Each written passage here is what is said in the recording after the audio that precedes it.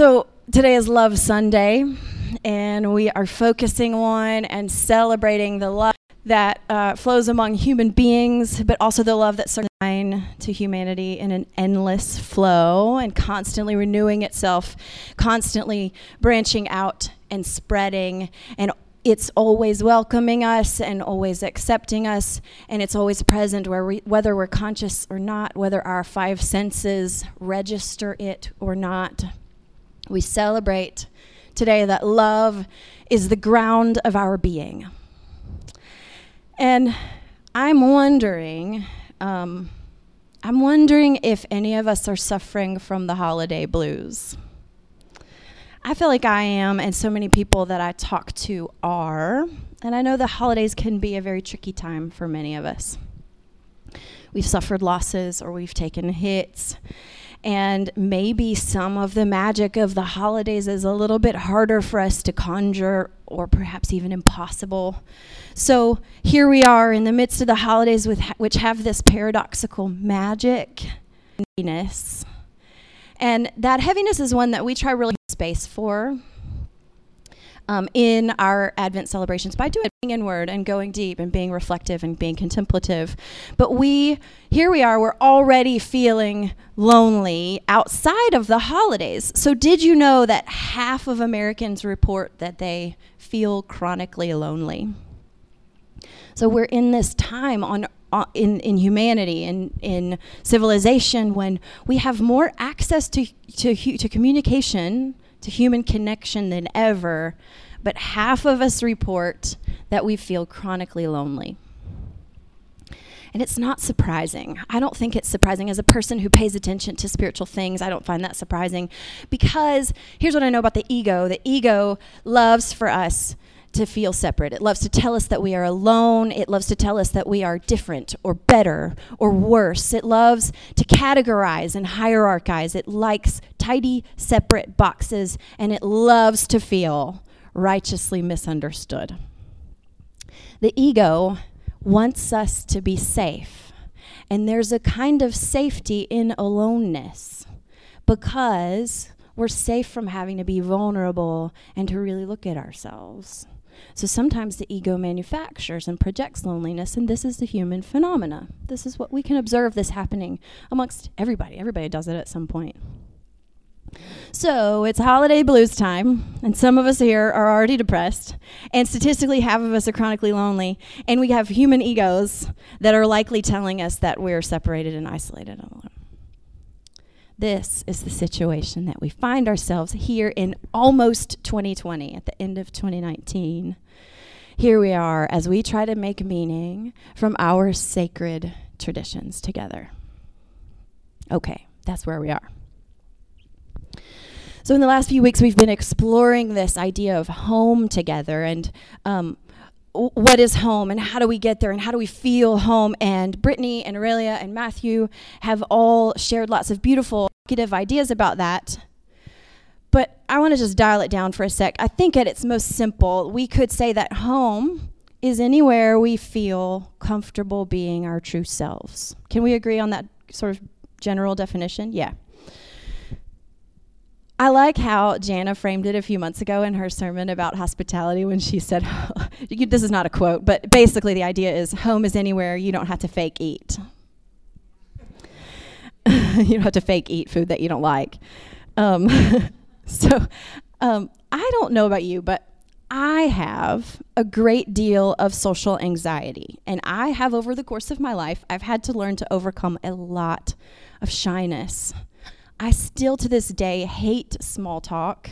I feel awkward when I meet new people and I'm bumbling around trying to find a connection and have a conversation. Small talk to me is the total opposite of home. It's the opposite of the feeling of home. Like, why did you become a pastor, friend? Like, that doesn't make any sense. You have to meet new people and make small talk all the time. I like to do hard things, guys.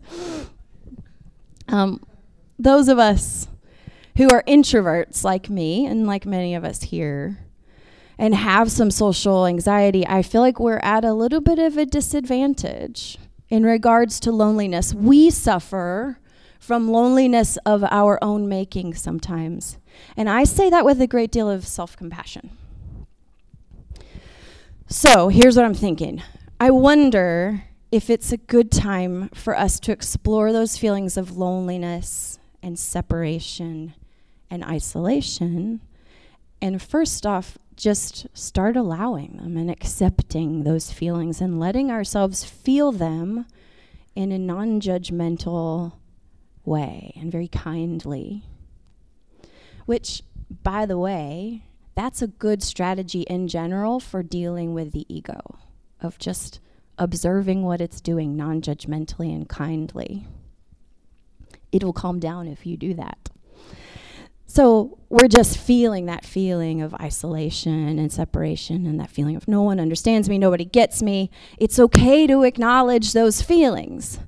But then I just wonder if maybe today we could go a little bit farther and interject some other feelings and ideas into that mix, into what we've already got going here. So I have an idea, and I wonder if you would be willing to consider them this morning.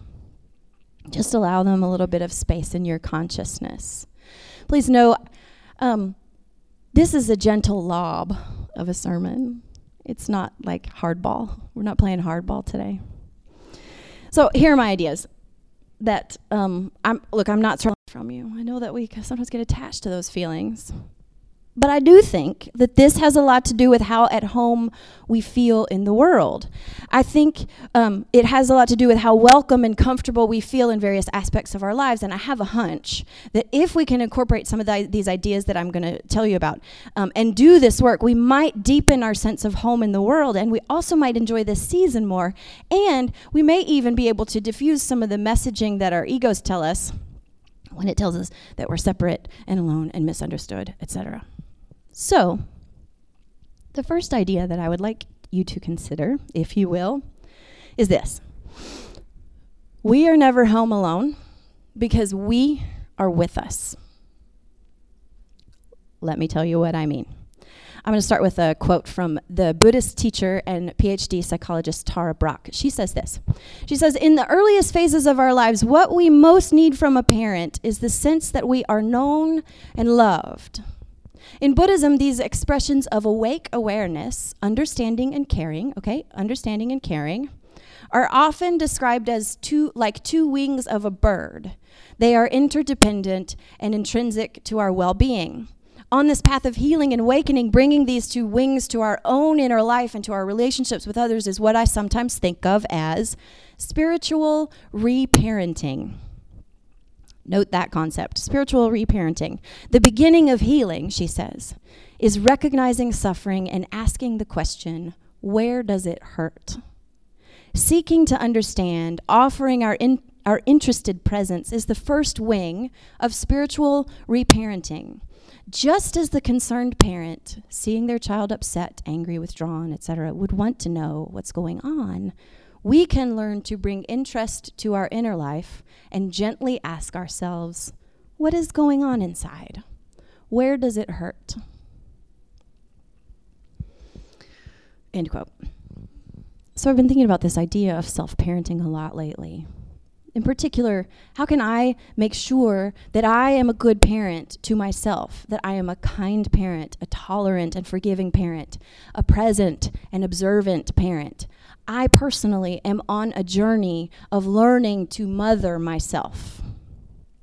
And I think that self-parenting skills are pretty important for us as adults to cultivate. And this is regardless of whether or not our actual parents are alive or present in our lives. We must learn about our own God-given agency and to empower ourselves to set boundaries, to set bedtimes, to do nice things for ourselves, like here's a cupcake, but also to do hard things for ourselves, like work on self-discipline. So, okay, only one. Okay, maybe 2 cupcakes. And I think that the way we begin is like so many things begin, and that is with awareness and observation. We have to learn to be there for ourselves. And we need to do that consistently enough that we finally learn that we can trust ourselves enough, we do it enough that we build up some trust. We can learn to create stability for ourselves and give ourselves a home. And that's what good parents do, or they try to. And another side of that coin is that we need to learn to observe ourselves and listen to ourselves. Good parents observe their children. And you and I, we are worthy of that same self-observation. Where does it hurt? What is going on inside? These are crucial questions for us to engage with personally. Loving parents actively love their children by practicing this awareness, and we can learn this self-love and self-compassion too. This self-parenting skill will take some work and practice to build up and to get good at. It will take attention and awareness and listening, but I think if we start looking, we can find the imago Dei, the goodness and divinity and wholeness within ourselves, and we can start listening to it and trusting it and learning to be kind parents to ourselves. We learn to practice what I like to call self-allyship. And this, my friends, is how we are never alone because we are with us. Second idea for you to consider.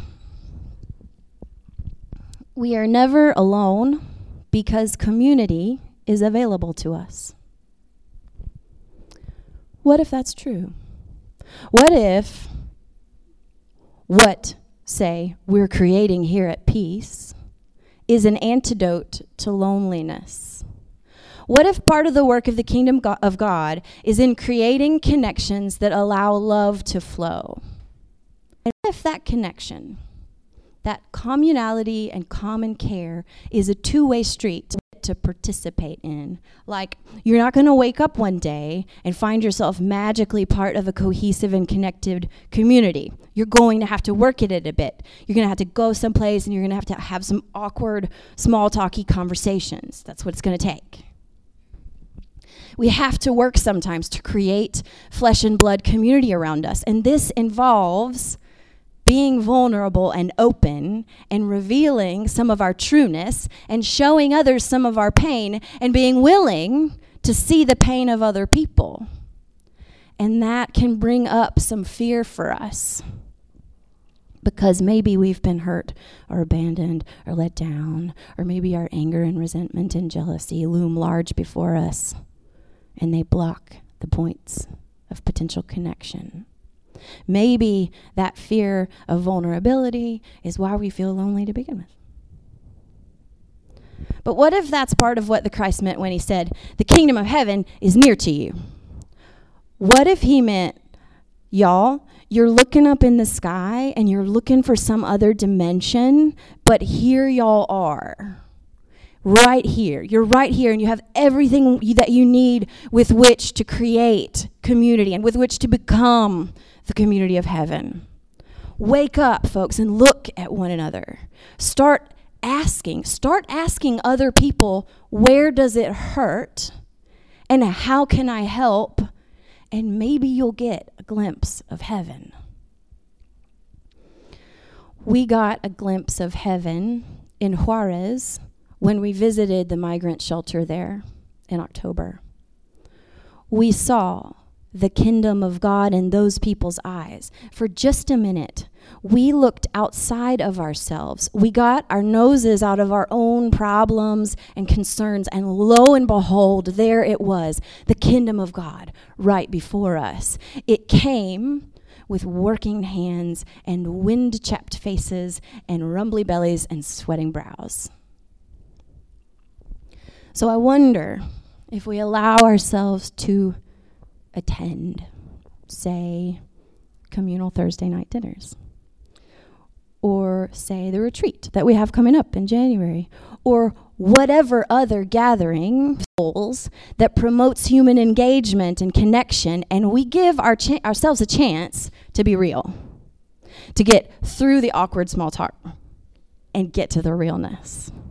I wonder if that might help silence some of the ego's insistence that we are alone in this world. And I wonder if that work might offer us another narrative. You can consider that. Here's a third idea that I'd like you to consider.